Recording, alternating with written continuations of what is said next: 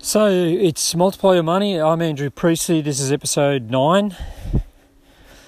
And I'm just checking in with how you got on with that little activity. So the other day I gave you a recording, and on that recording I made the suggestion that you get a plastic bag and write the month on a card and stick it in the plastic bag, and then whenever you buy anything, I want you to get a receipt for it and stick it in that plastic bag. So I want to check, did you do that?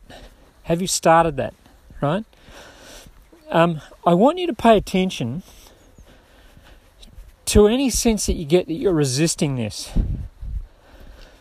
Particularly if you're a professional on a good income, you know, you've got a good salary, you've got a lot of the visible signs that you're doing well.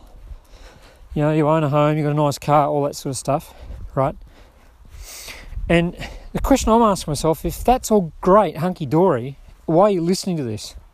See, maybe this isn't for you. Maybe you need to go and listen to something else that's more relevant to you, right?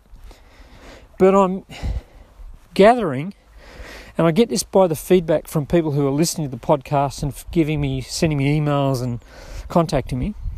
I'm getting that you're mildly curious, or you're deeply interested, or you really need to hear this. Okay? So you want to ask yourself firstly, why am I listening to this podcast? And be honest. Just be honest. Right? Because I was chatting with a guy the other day who said, I really love your podcast. I am on a really good income, but I just know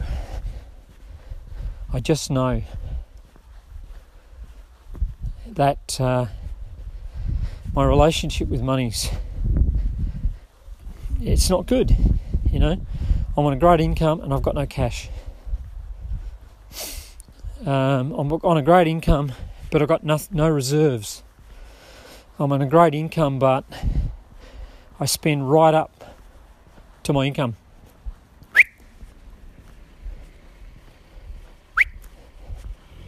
I'm walking down a country lane with my dog. Get it? How does it make you feel thinking about this? If you think about money and you go, yeah, everything's amazing, and I'm listening to you because I'm just wondering if there's anything I could do even better, great, that's a great reason to listen, right? If you're listening and you feel shitty, you go, what? Oh, gee whiz, I've got to really fix up my relationship with money, right? Then I suggest that you lean into it. But the activity here is I want you to pay really close attention, right? I want you to pay close attention to any sense that you're resisting. You know, you know what I'm saying is true, but you're feeling offended. You leave it. Leave it. My dog wants to chase the squirrel. I want you to get a sense if you're feeling offended, if you're feeling resistant, or if you're feeling somehow defensive is the word. That's the word I'm looking for. If you're feeling defensive, right? And that, you know, I know this stuff, but, you know, and you're feeling like negative about me as well, right? Pay attention to that. Particularly if the evidence is, I need this, right?